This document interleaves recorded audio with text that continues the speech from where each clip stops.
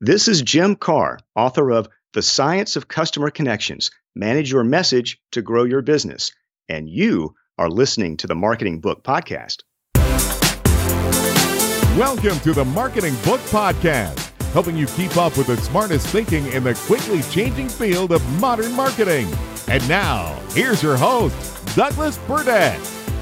Hello, thanks for joining me on the Marketing Book Podcast, where each week I publish an interview with the author of a new marketing or sales book, and which was named by Forbes as one of 11 smart podcasts that will keep you in the know, and named by LinkedIn as one of 10 podcasts that will make you a better marketer. My goal for this podcast is to help us both discover new ideas so we can better succeed in the quickly changing field of modern marketing and sales. Don't worry about taking notes. You can find links to everything linkable in this episode's show notes at marketingbookpodcast.com. And since you're a listener to the Marketing Book Podcast, if I can recommend a specific marketing or sales book or some other helpful resource that I know of for whatever situation you find yourself in, feel free to connect with me on LinkedIn where we can chat, and I'll try to point you in the right direction and save you time.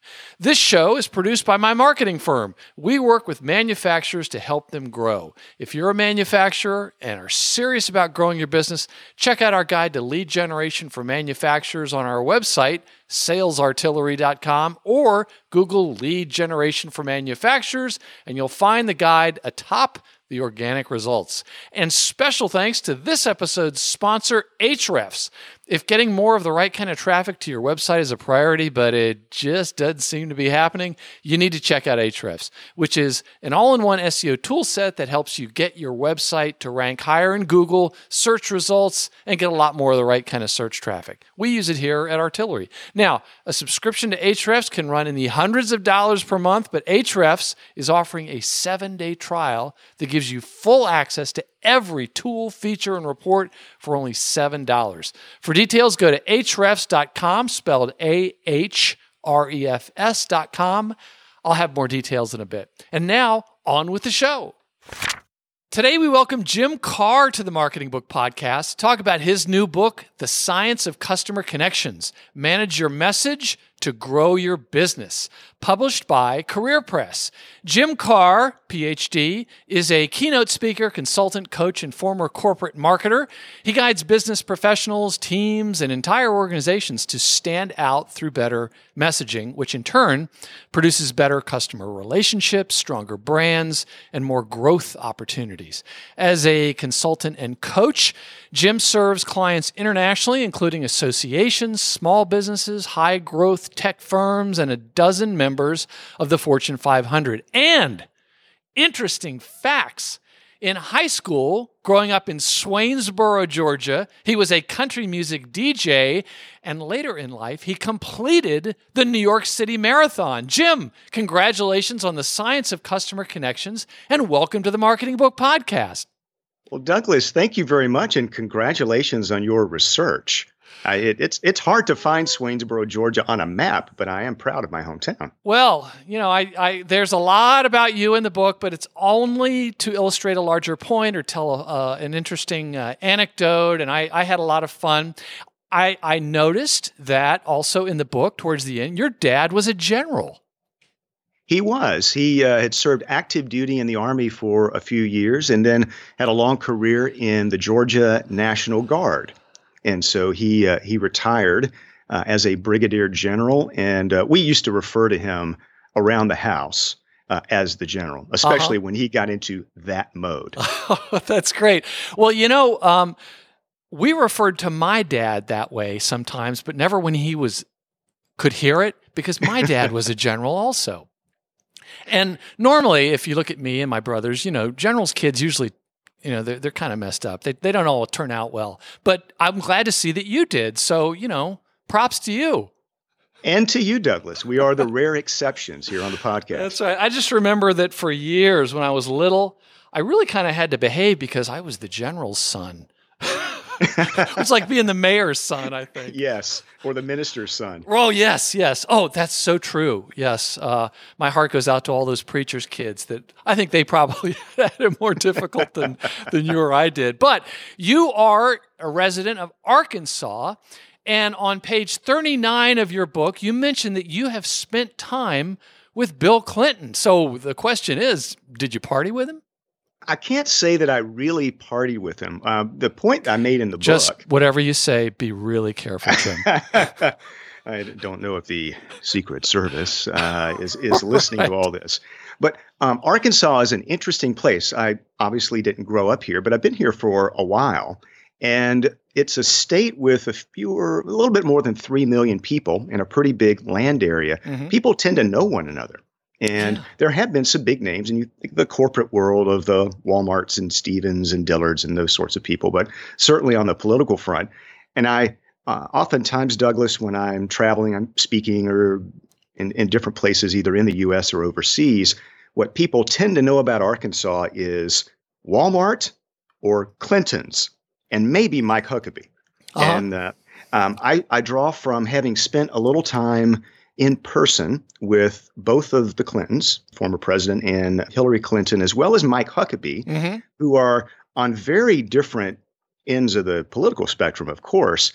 But I found that Bill Clinton and Mike Huckabee are both wonderful communicators. They're excellent. They have amazing memories, an amazing ability to focus on the other person in the moment, make them feel very important. And I've heard that Bill Clinton, I think you may have mentioned that he when he's talking to somebody, he's completely focused on them, and it makes them feel like they're the only person in the room. Absolutely, which makes him and Governor Huckabee very rare exceptions in the political world, who typically, I find, if you're ever at a fundraiser or a public event, something like that, and you meet that political leader or that politician running for office, you kind of feel most of the time as if they're going to shake your hand, make eye contact, and let's look over your shoulder, Jim, mm-hmm. and see who is a bigger potential donor than I can ditch you for and go to the next person. Yeah, well, fortunately, I don't shake a lot of hands of a lot of politicians, so as a result, I don't need a whole lot of hand sanitizer. Now, I should also say that you are the host of the Manage Your Message podcast, which is a great podcast, and you've interviewed some guests who've been also on the Marketing Book podcast, and it's really, really consistently good, except for that knucklehead on episode 18. I don't know maybe it was just a bad week for you, but I think it was Douglas Burdett. Was that there? Oh, yes, that's right. Some guy who reads books. What a loser. Anyway, so yeah, but that was great fun, and I can't believe what a great editor you are, because you actually really did make me sound great. So I would urge the listener of the Marketing Book podcast, if Jim's book looks like it's right up your alley, and I think it probably is, or I wouldn't have invited him on, check out his podcast as well, but please don't stop listening to mine. So I have to say one thing on a personal note, and then it'll be enough about me, okay? But some of the concepts in your book, now, I know this sounds absolutely crazy. For months, I've been trying to sell one of my motorcycles because I bought a bigger one, and this is the one that I wasn't riding anymore. I read something in your book, got some ideas. I went back and changed the copy on the motorcycle ad, which was on Cycle Trader and Facebook and Craigslist and all this other stuff. I changed that copy on Thursday.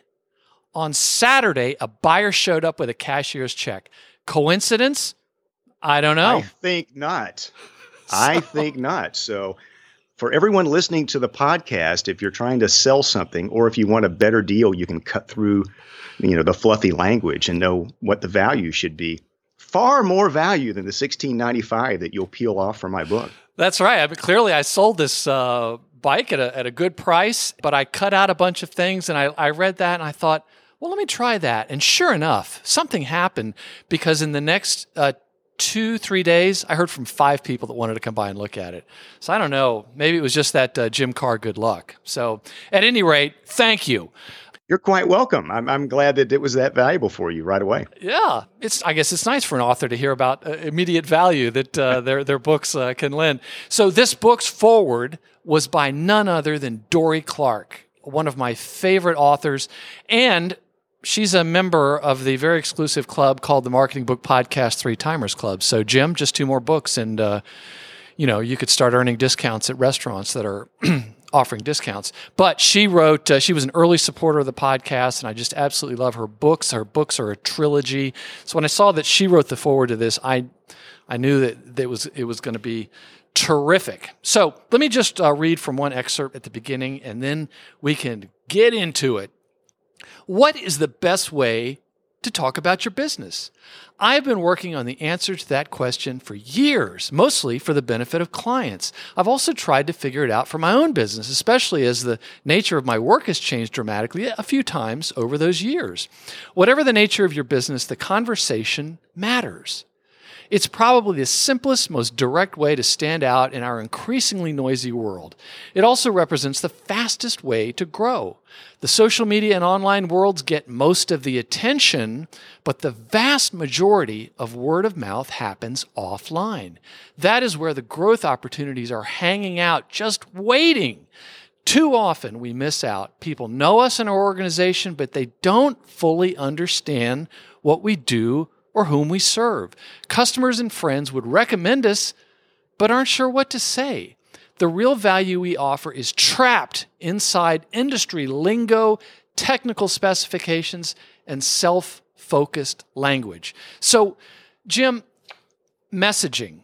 Explain what that means. I think it could mean many different things to different listeners, but explain what it is when you talk about business messaging and how that can be such an advantage. You bet. And messaging is a big concept. And so while I'm not a fan of trying to describe something according to what it is not, maybe that's a good place to start. It is not, in my thinking, the message around your business isn't necessarily your slogan or a tagline. It's, in my opinion, certainly not your mission statement or your vision statement. We can talk about that as well. It's more of in everyday conversations, which may be out of your sales team, or it could be out of your account team, or people who are delivering or servicing your product. It can be your current customers or clients talking to their friends about you, or employees who might not be so-called customer facing. They may be in the back office, and yet they're very important conversations that they have with their friends. And so I think of the organic conversations that happen around your business on an everyday basis when you're not there. And what is it that people are saying in those human conversations? And are you part of those conversations when you could be? So I think of it as less contrived or snappy or great web content. We can talk about that as well, but it certainly should be an everyday conversation consistent with your message in other platforms and other media. But I think of just the everyday stuff, the hallway conversation, the things that happens at a customer's home when you're delivering product, the conversations that people have in the community at a ball game or in their neighborhoods. Sure. Well, let's go a little further there. What are some of the false and damaging assumptions about messaging, and why do companies and people get so uptight about it? Well, there are a number of gaps and problems that are inherent in all of this, Douglas, and some of them get to our own worries about ourselves and the people around us. I'll mention, and I don't believe I've addressed this specifically in the book, but I have found in the work that I do now, and I've worked with. So what you're saying is this is a marketing book podcast extra? Bonus content. Absolutely free of charge. And to the listener, we say, you're welcome. Please go ahead.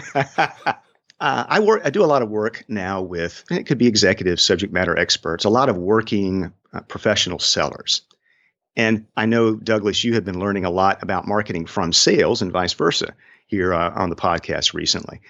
And I'm there oftentimes working with them very specifically about what they ask and say and show in their customer conversations.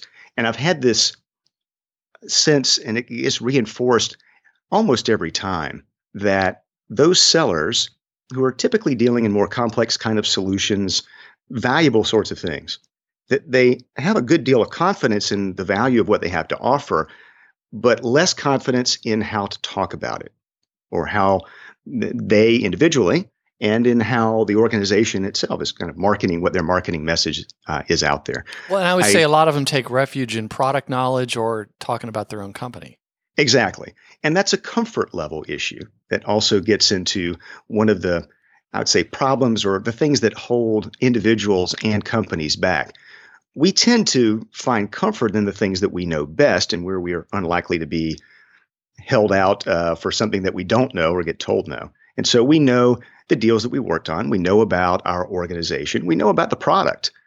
We might not know as much about our customer, and being able to ask intelligent questions and tell good stories and to be able to sometimes shut up and listen.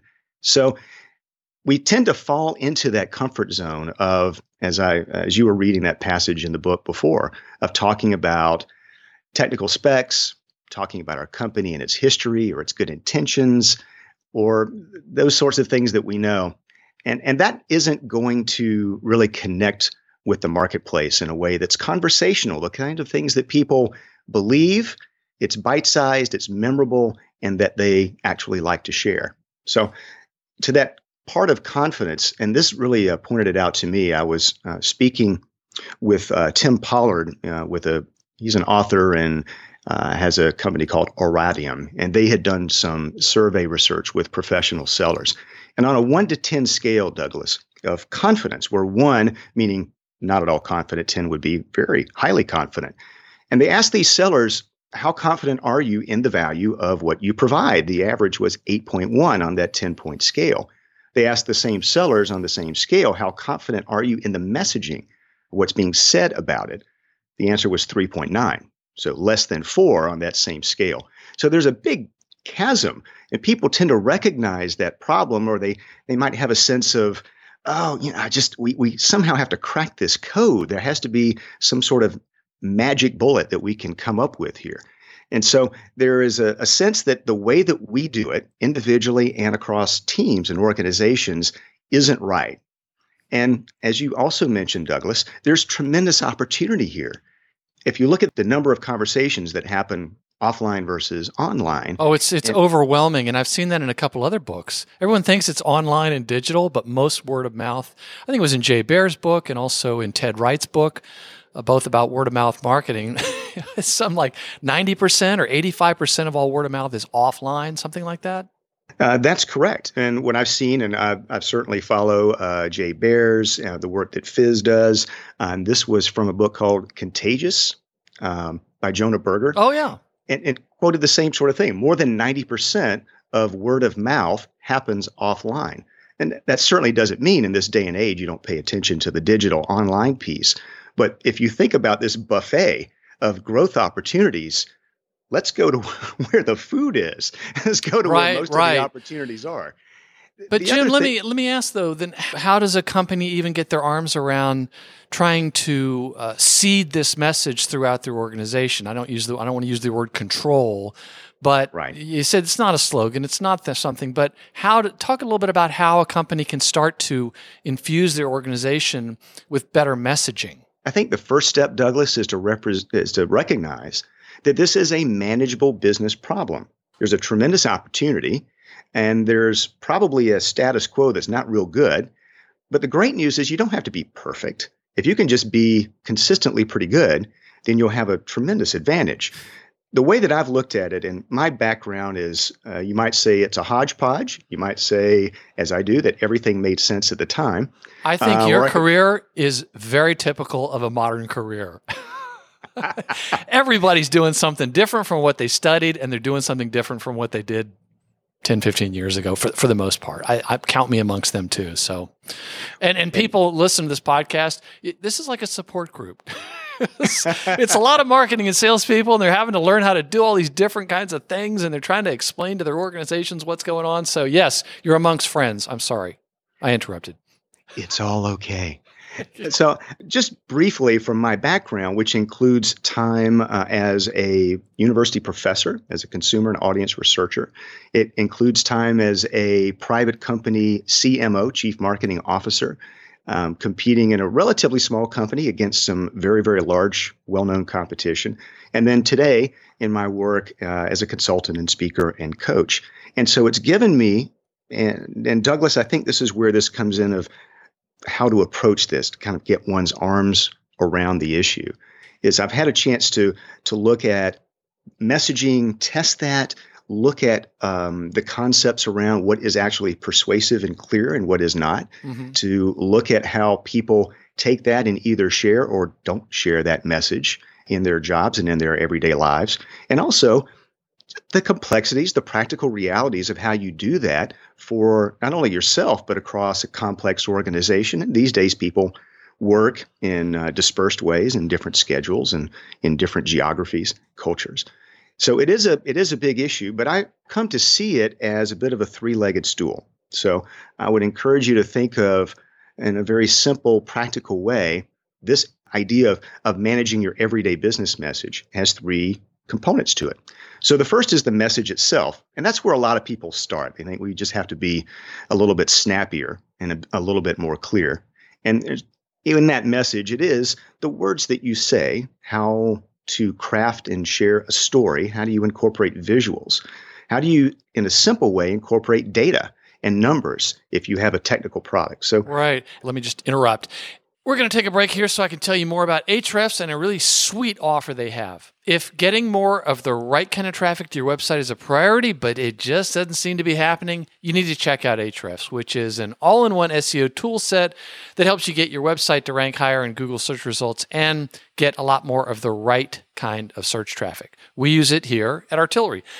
A few of my favorite tools include the site audit. This crawls your entire website and gives a comprehensive report on any issues that may be hurting your SEO performance. And you're going to be surprised and maybe a little bit embarrassed at what the site audit will find. If you're a marketer responsible for your website, you'll want to run this report before your boss does. And if you're an agency responsible for your client's website, you better run this report before your clients do.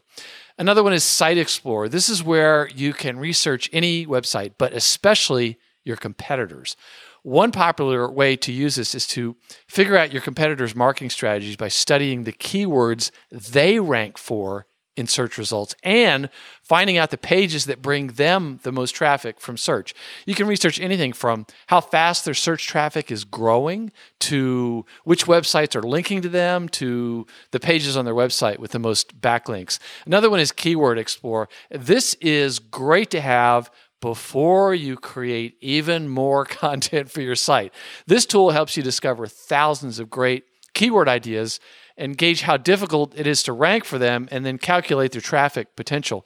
You can also confirm what your potential customers are searching for online to help make sure that you're including the right keywords and content on your site. Now, a monthly subscription to Ahrefs can run in the hundreds of dollars, but Ahrefs is offering a 7-day trial that gives you full access to every tool, feature, and report for only $7. So, even if you don't end up subscribing, the reports that you can run are a phenomenal value. Seriously. Otherwise, if you've got money coming out the wazoo, hire an SEO firm, give them a king's ransom, but don't be upset when you find out they're using Ahrefs to run the same reports that you can run. Also, just a bit of medical advice. If you've got money coming out the wazoo, you should probably get that checked. Now, are there other all-in-one SEO tools? Sure there are, and they're good. But in this episode's show notes at marketingbookpodcast.com, there's a link to an article about the 9 most important features that Ahrefs has that no other SEO tool does. Check that out. To get the 7-day trial for just $7, visit ahrefs.com, spelled AHREFS.com. And now, back to the show. Later in the book, Jim explains he really does not like the term elevator pitch. And there's like an equation here, just to give people a little sample. You have this equation, which is I help blank to blank, which benefits them by blank. So right off the bat, I could see how an organization could say, stop talking about yourself so much. Maybe talk about the problems we solve for our customers. That's exactly right, Douglas. And it gets to one of the fundamental parts of a message, which is that we tend to talk about ourselves too much. And I'm not immune to any of these sorts of things. And I've sometimes had to learn the hard way myself. If you look at studies of everyday conversations, not necessarily business conversations, just people talking one-to-one, face-to-face, we tend to talk about ourselves about 60% of the time. And by the way, on that whole social and online world, when we don't have that audience or that other person in front of us, it's about 80% of the time. So, and that is also a comfort sort of issue. And so one of the things that you can do first on your message is start to untangle all the self-referent and irrelevant components about your business. As much as you might love them and as much as you might believe that they're true, they're just not going to be that compelling. That's a big part of it. Let's go to the other two parts. Well, the second part, and there's not a particular order, but oftentimes people do start with the message. The second part is the messengers. So I want you to think about you, certainly as the number one messenger for what you do and in your team or your business, but also think about all the other people that do carry the message, or maybe that you wish would carry that message and do so in a consistent and positive sort of way. One of the things, Douglas, that gets in the way here, and it's an erroneous assumption, one that I've heard for a long time. At most of business, we've operated under this assumption for a couple of generations now, is that extroverts are the most persuasive people. And it's kind of been self-reinforcing over time. So we think, oh, that makes a lot of sense. We need salespeople who are motivated and positive and bulletproof, and they may be told no 50 times, but they're going to make that 51st call. And they are crying on the inside. And they're crying on the inside. They get hired at higher rates, and companies do these personality assessments, and then eventually the managers they're extroverts, and they're looking for more extroverts, and the system just kind of feeds on itself. But there was a very interesting study Adam Grant did maybe 7 or 8 years ago, and he actually tested this with working salespeople and had given them an introversion-extroversion assessment, and then was able to look at their actual performance in terms of how much time they spent on the job and control some other factors, whether they offered discounts or how much experience they had and those sorts of things, and got a very nice, clear look at, by personality type on the introversion to extroversion scale, who was most effective. And two things that really stood out and surprised me a bit, and has surprised a lot of other people as well. The first result was that the extroverts were no better than the introverts. It was statistically insignificant. The other part that was, I think, fundamentally important is that neither the introverts nor the extroverts were as effective as the people in the middle. And those have the term now, because if you do research, you have to come up with a very researchy kind of term for it. And they're called ambiverts, like someone who's ambidextrous. I call them the nimble majority, because they're people who naturally have good conversation patterns, and it also describes most of the population. Yeah. Most of us swing both ways. I'm kidding. Maybe that's going to be quoted out of context, but no, it's very true. And I remember seeing Daniel Pink give a keynote about that after his book about To Sell is Human, which you mentioned in the book. And he talks about how there's the ambiverts, but the messengers could also be your vendors. It could be your referral partners. Towards the end of the book, you talk about how important it is to have everybody in the organization understand the answer to the question is, what do you do? Exactly. And how, even if they're not doing it themselves, about what it is that, say, what is it that artillery is really good at? I mean, whom do they serve? What do they offer? What's it like to work with them? So just having that sort of a sense. And Douglas, I'll even add to that list, your current customers can be great messengers for you. Channel partners. Yeah. You mentioned vendors and suppliers, other friends in the community, and you think about who might be good referral partners for you. Very true. I got referred somebody. It made absolutely no sense, and I couldn't be upset at my friend, but I was just thinking, boy, we really do have a lot of work to help folks understand what it is we do. So it's very true for a big company and a small one. So let's move on. So the message, the messengers, and what's the third stool? The third leg of the stool is management or management habits. So think about the pace of change inside even a smaller organization, much less a larger one. People tend to be cycling in and out of the organization pretty fast. Your portfolio of products and services is probably changing faster than it ever has. What happens when people come into the organization and they learn about you, learn what your story really is, whom you serve, where you make money, how you keep score? And then oftentimes as people move up they oftentimes in very short order these days, Douglas, and they become a manager. They have direct reports, and people are looking to them. Like, well, what's important here? What do we say? How do I answer a certain sort of question? And so how do you not only keep the message fresh, but how do you, on a regular basis, make sure that your messengers, the ones who are most important to you, are equipped with the knowledge and the skill and the confidence that they need? Okay, now I'm going to let the listener in on a little secret here, because this is a new book and most people probably haven't read it yet. The book is in 3 parts: the message, the messengers, and management habits. So he just walked us through the whole book, but there's still some more things I want to talk to you about, as well as some jokes that I've written. The point is that you can't control the message and the messaging, but there's a lot that companies can be doing to try and manage it. And that's why a whole section is on what the company's management can be doing to help facilitate that. So a couple other questions that I thought were very interesting. This is a book about messaging. Why, in the book, do you talk about crickets, cowboys, and commodities?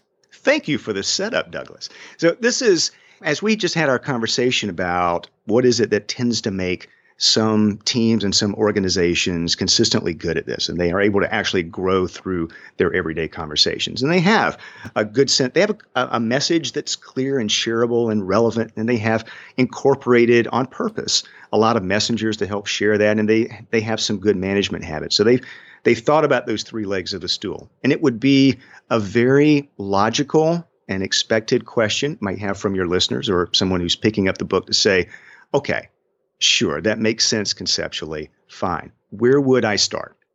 And so crickets, cowboys, commodities, that was my mildly clever, I hope, way of... Alliterative. Alliterative way of trying to give you a sense of, if you're looking at yourself and you're looking at your team, your organization, is where might the weak leg of that 3-legged stool be? So if you have a 3-legged stool and one's shorter or weaker than the other 2, you're going to fall predictably in the direction of the weakness. And so let's say commodity is one. And that's just the sense that if you look at even your website versus other people in your industry, do you sound the same? Are you quoting things from your mission statement? And by the way, the research on mission statements and vision statements says they all use pretty much the same words and they all sound pretty much alike. Oh, and so let me quote from the book, just for the listener. Your mission statement is probably a poor substitute for a real marketplace message. Carve that in stone, folks. Please, Jim, go ahead. And not that your mission statement is necessarily bad. And in big organizations, they probably spent 18 months at it and had various committees and everyone massaged it to death. But what happens is it becomes undifferentiated and everyone talks about their service levels and their commitment to customers and community and the environment and blah, blah, blah, blah, blah, blah. But right. It doesn't make you stand out in any way. And frankly, I found, Douglas, maybe you have as well, that if you ask people inside an organization to quote their mission statement, most of them can't do it. Oh, I know of some companies where they will, if you can say the mission statement, the boss will give you whatever money they have in their wallet. It's that. I know of a retailer that once did this, where he would give the employees whatever money he had in his pocket. It wouldn't be a lot of money, but he would give, and actually it caught on because it was a good one. But most of the time, these mission statements, I think they're well-intentioned, and I think it's companies that pay attention to it are on the right track. But that leads to this commoditization. But let's talk about cowboys and crickets. Yeah, it could be. Now, crickets is another one. And if you have a sense that growth is just hard, and that could be growth in net new business or customers, it could be that your existing customers are only buying a small percentage of the things that they could from you. They're not buying fully from your portfolio. And if it seems hard, I think it could be that you haven't enlisted enough messengers. Oftentimes I see it in sales teams. You have folks who are running around trying to set up opportunities, and they rely on the sales manager or the boss to close. But think across all those other kinds of settings, as we mentioned earlier, Douglas, your current customers, the back office, the so-called back office people, because as Daniel Pink would also say, everybody's in non-sales selling to some degree. Mm-hmm. So think about all those people who could be helping you find good fits and good opportunities. Back in my time growing up in that little hometown in Georgia, those summer evenings, the crickets would be chirping outside because there really wasn't Nothing else was going on. So if the crickets are chirping, it's probably a sign that you could use more messengers. It's probably come down to one or a small handful of people to try to carry that message. Right. The final one I call cowboys. And here in the States, we think of the cowboys as being the autonomous, independent sort of actor. And that's great in many ways, but we're looking at you, salespeople. There you go. And people want to do things their own way. And that means that probably across your messengers and across the different points of delivering your message, that things can get very inconsistent in a hurry. I talk about some examples in the book, and these may ring true as well. Again, just even through a sales team that you think it's pretty well controlled, and marketing and the marketing communications people put together the deck, the demo, the corporate presentation of our capabilities and our wonderful history. And here's our product line. And as fast as they can, you've got people out in the field are saying, I don't want that slide. I don't want that one. I want to say this my own way. Right. And they have good reasons for doing so. But what happens is that something that you believe is coherent and consistent will rapidly disintegrate as everyone tells the story their own way. And that drives executives and drives organizational leaders crazy, because you can't scale inconsistency. And because if the marketplace of customers and clients, if you're hearing different things from different people, they come to trust nothing. And and actually this goes back to the management, because the people that want to customize whatever it is they're saying, they're doing it because they want to succeed and they think it's going to help and whatever, but they may not have been properly educated or trained in why the message was developed and the benefit to them of following it. Yes. And oftentimes what can happen, the development of the message doesn't involve the very people that we hope to use it. So one of the things that can come under management is if you want your sales team, if you want your delivery team, if you want your channel partners, even your current customers and others to be good messengers, and for you to establish the right language, involve them actively in the creation of that messaging. You mentioned that I have organized this book into messengers, and management, as well as some stories and examples in there. That was done on purpose because I want people to come out of this to be able to put together their own version of a playbook, their own version of a plan. If they want to tackle this themselves, that they'd have an easy way to do it. And so one of the great ways to start, I would say, is if you're looking for the best opportunity, what to do next is in your organization, in your business, are you dealing more with the sense of a kind of a commodity? We sound like everybody else. Is it that the crickets are chirping, that the growth opportunities are a little bit hard right now? Or is it first and foremost about inconsistency? The cowboys are doing things their own way. If you ask 10 people in the hallway, what's our value proposition? What's the biggest benefit of doing business with us? What might happen is you'll get 4 people who look at you like you're crazy, and then 6 other people will give you 5 or 6 different kinds of answers. Yeah, and I would say that some of those folks would say, you marketing people, what's this value prop? What are these words you guys are always using? So just advice for the listener, be careful about all those marketing words you use. So, Jim, let me ask you another question. Explain what you mean when you say that if we're considering what customers both want and need from us, then we must include a bit of the dark side. Dr. Karrh, is that some veiled reference to Star Wars? Well, I'm not that big of a Star Wars fan. I like it a little bit, but no, I was not, and I won't try to make my Darth Vader voice here into the microphone. The dark side is, and it's important for us to understand oftentimes if our message doesn't seem to be landing, if we're not hitting the mark, it might be that we're glossing over the work that a buyer has to do in order to buy our stuff and to get through that decision. I see that a lot of times, certainly in my work with professional sales teams and with other businesses as well. I spoke, and again, this is some bonus material apart from the book, but I was speaking on my podcast with a professor named Tom Steenberg at the University of Virginia, and had a long corporate career with Xerox. And he had written an article about how to sell new products. He did a careful examination of those few companies who do a very good job of selling their new stuff versus the rest of companies who tend to struggle with it. and have frustration there.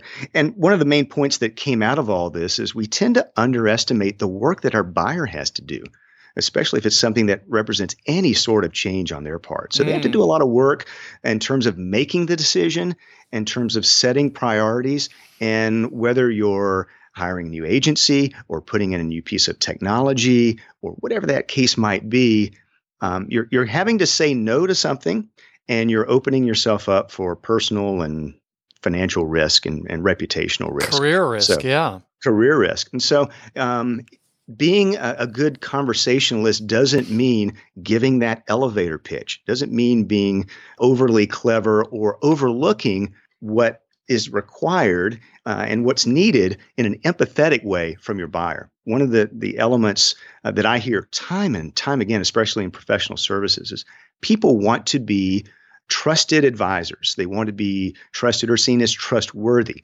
And a very simple shorthand that I've found over the years, Douglas, is that your trustworthiness is pretty much equal parts your expertise and your empathy. Not sympathy, but your empathy. Mm-hmm. So the expertise is the stuff that you know, and that's usually fairly easy to demonstrate. The clients that you've worked with, your credentials, your years of experience, et cetera. The empathy part is dicier, but it is tremendously important. This is where a lot of people tend to stumble. They don't really put themselves in the position of their buyer or their potential buyer or potential member or donor, whatever the case might be. And so it is conversation. Leading these everyday business conversations is the unique opportunity for you to ask questions, build your empathy, and be able to demonstrate it. That is the key, and that's what can make this such a growth builder for your type of business. But dark side, explain what you mean there. Is it we need to tell them, make them aware of the risks, or not be 100% positive and say, hey, we're not a fit for everybody? What do you mean by dark side? I think it's all of those things, Douglas, is because you're not right for everybody. Douglas, you work with manufacturing clients, right? Mm-hmm. You might not be so good for someone that, I don't know, is an architect. Maybe you do, but you certainly have a sense of fit in terms of your ideal customer, your ideal client, and the ways that's best to work with you. And you also would recognize here are the things, and when things go wrong, or if they do go wrong, or if there are unequal expectations of how that part will go. So it's just good to put ourselves in the shoes of our buyer or our prospect and think that through and be very clear about we're not for everybody, and structure your conversation that way to help. If you go into this with the heart that I want to help prospects make a good decision for them, then I think you'll be on very solid ground. Absolutely. Absolutely. And again, as you mentioned toward the beginning, you don't have to be 100% correct in doing this, however that's measured. If you just do a little bit of this, it can have a really noticeable impact with your customers. Now, I have to quote from the book one more time. There's a lot of talk these days about storytelling. You might legitimately ask whether this is simply the latest business fad. Such things do happen. Or if something more fundamental is going on. Why not just educate buyers about what is possible if they do business with us? The answer is that recent research shows at the neurochemical level how stories affect activity in our brains. Please touch on how stories can be used and how they might actually be better than that root canal of a PowerPoint deck that you mentioned earlier. Well, it gets to a couple of things. And one, I want to note, you've had a number of experts here and authors on the podcast that have talked about connecting brain science into marketing and sales activities. Yeah, absolutely. And in many cases, it's serving to confirm and codify some things that seemed at our guts to be true. And I think this is one of those areas. I'll make a couple of points about the neuroscience. And by the way, my PhD is not in the physical sciences. I'm a social scientist. But as I've followed a lot of this along, we talked earlier, Douglas, that comfort tends to drive our propensity to talk about ourselves a little too much. One of the brain science studies that I reference in the book is that there are these chemicals that get released, parts of our brain that get activated when we talk about ourselves, and it gives us pleasure. And it's activating the same parts of our brains that give us pleasure from sex, from great food, some reaction to drugs. And so we talk about ourselves because it feels good in the moment. So we have to recognize that and use that as a way to get past it. And if we could just mention rock and roll, then we'll be able to title this one Sex, Drugs, and Rock and Roll, this episode. I think further research is warranted. Check the box. The other part, quickly, on the brain science end of things, we were talking just now about expertise versus empathy. And expertise is that notion that we've got to educate the market, right? Show how smart we are. If we just give them 12 more, reasons to buy from us, that will get it done. Probably not. But telling a story, inviting people into a story that seems to have some relevance for them. So it's not the story about you per se. It might be a story about a customer or a client that faced a same sort of situation where people can project themselves into it and feel a sense of ownership in your story. That shows your understanding, and it shows that you have a level of empathy. It's also the thing that people will remember. Yes. It makes for a better message as well. So I don't think storytelling is a fad unless you think of it as, let's find a better way to tell the world about us. But if you can find a way across teams, and this is something I also have in here as a management habit, to collect stories. They probably exist out there. They might be hidden among different people, different work teams, different geographies. But if you can get together, get your own playbook, get your own plan around messaging together and have people share their stories. And I have several examples that are in there, and I've certainly used them in my practice. People find new reasons why they like where they work, and they have more confidence in what they do. And it certainly becomes a better way for us to talk about ourselves to the market.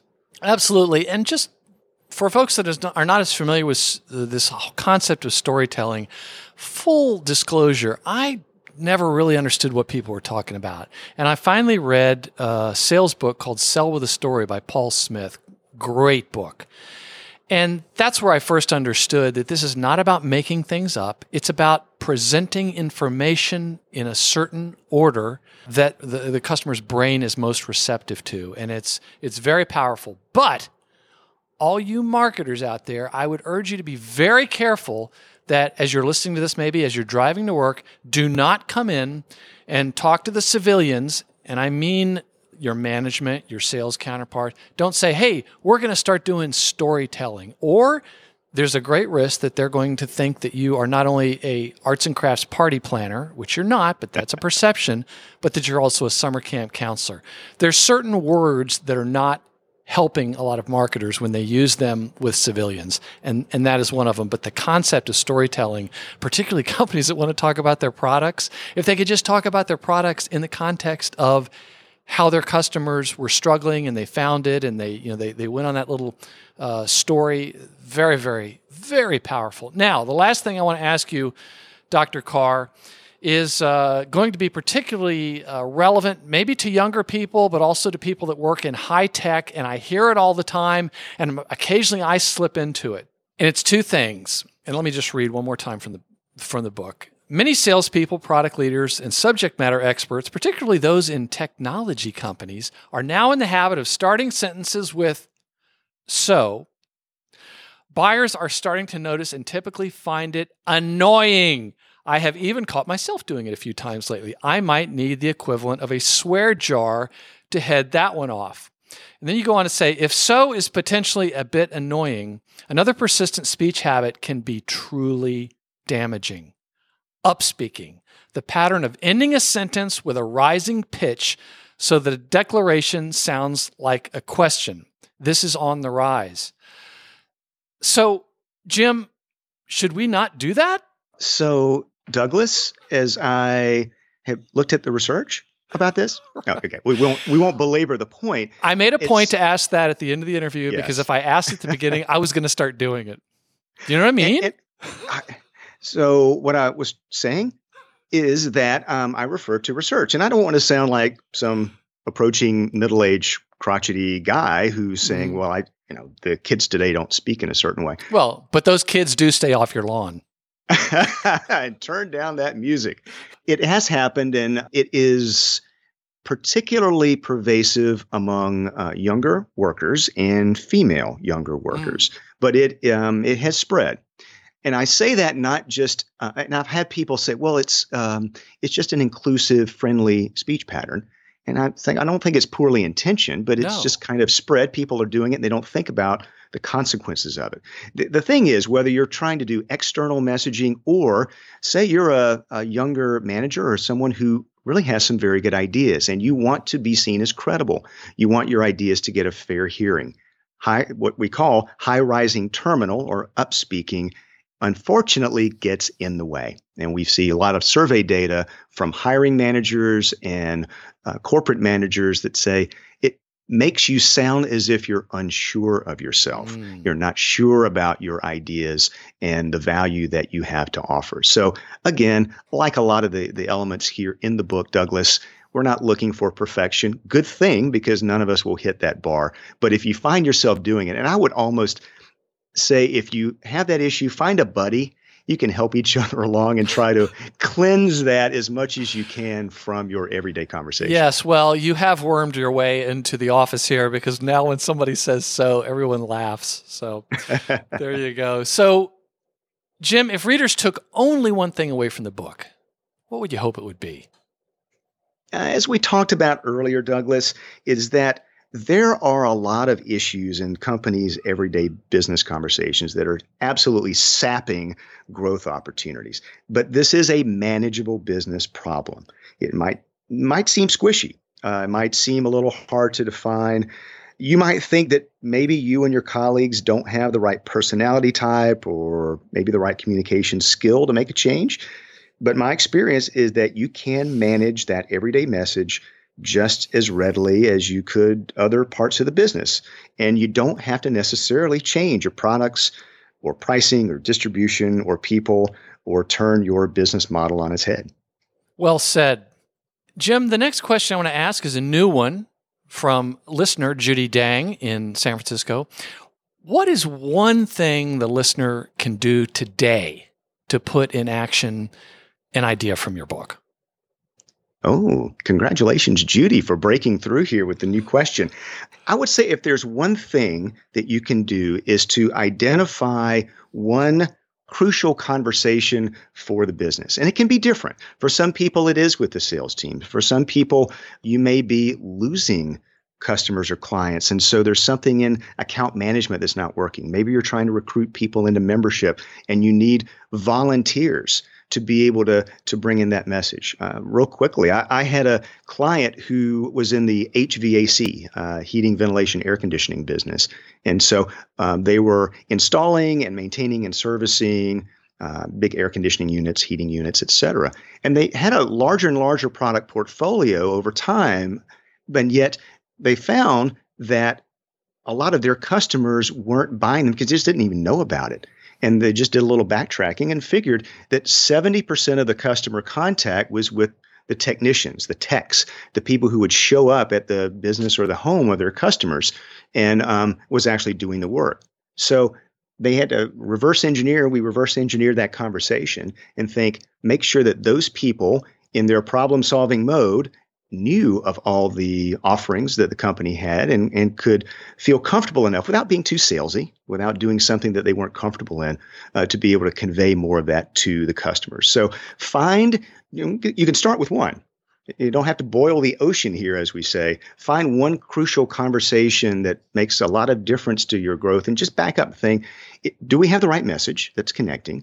Have we prepped and fed our messengers so that they feel knowledgeable and comfortable and confident? And then are we, through our management habits, reinforcing that as people come into and out of the organization? Good. Well, Judy, thank you for that question. That's a great idea. If any other listeners have ideas for questions or ways that we can improve the podcast other than swapping out the host, please let me know. So, Jim, what books have inspired your work and career? Well, there have been a lot of them. Robert Cialdini influence. He's written a number of things, but I've found value in his writings, and I've not even met him face to face. And he's a PhD like yourself. He's a better PhD than I am, and more highly published than am I. But I first read his papers and examples back when I was studying for my PhD, and I was very impressed that everything he did was conceptually sound, but it was also very practical. So He was that rare professor who would go out. He went undercover as a used car salesman, as a fundraiser, doing those sorts of things. He was studying the tactics and the methods that professional persuaders were using. And he was going back to the concepts and saying, what's going on here and how can we explain it? I actually came face to face with Dr. Cialdini's ideas a few years ago, too. I was on a consulting project through a group called DSG Consulting, and I was helping create a messaging playbook for a company called O-Power. This was a company whose IP, their intellectual property, was built on Dr. Cialdini's work. The founders had gone to him and said, are there ways that we can use your ideas, put it into software that will help utility customers save energy using the power of social proof? And they put this company together. Dr. Cialdini wound up being on their board and was an investor in the company. I can just tell you, O-Power had a successful IPO, and then it was acquired by Oracle. So yes, the principles are very real world valuable. So it's a great one to go to. There are a few more recent books. A number of them are people that you've had here on the podcast. I have to say, Dorie Clark's latest book, Entrepreneurial You, is excellent. I've read lately David Avern's book, Why Customers Leave, Anthony Iannarino's Eat Their Lunch. I like Alex Goldfain's work. His latest one is Selling Boldly. Selling Boldly, yeah. Yeah. Frank Sesno, the former CNN White House correspondent, had a book called Ask More. Yeah, I got to interview him too. And I was so nervous because he wrote a book about asking questions, and so I was very self-conscious about questions I was asking the great Frank Sesno, the longtime CNN correspondent. I liked Mark Schaefer's latest book, The Marketing Rebellion. Yes.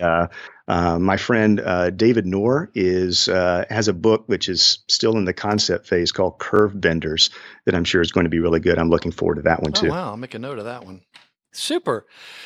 So, Jim, we'll include links to your site, which is jimkarrh.com, and I'll spell that for folks, JimKarrh.com.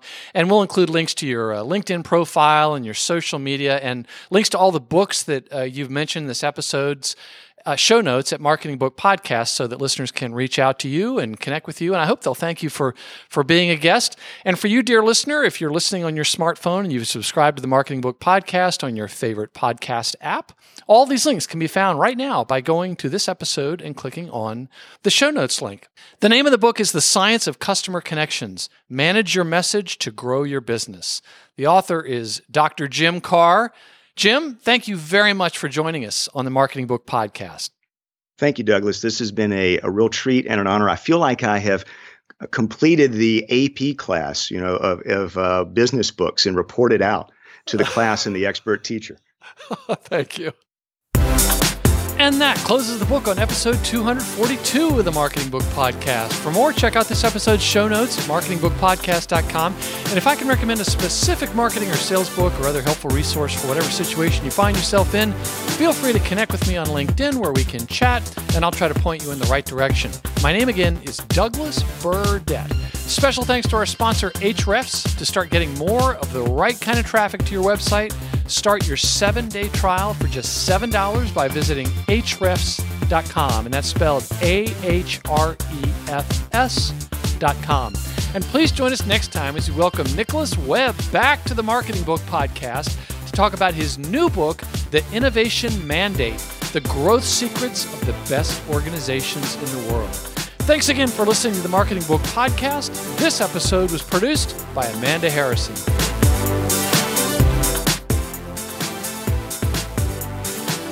And one of your favorite bands is the Karrhs, I guess. No? Yeah, shake it up.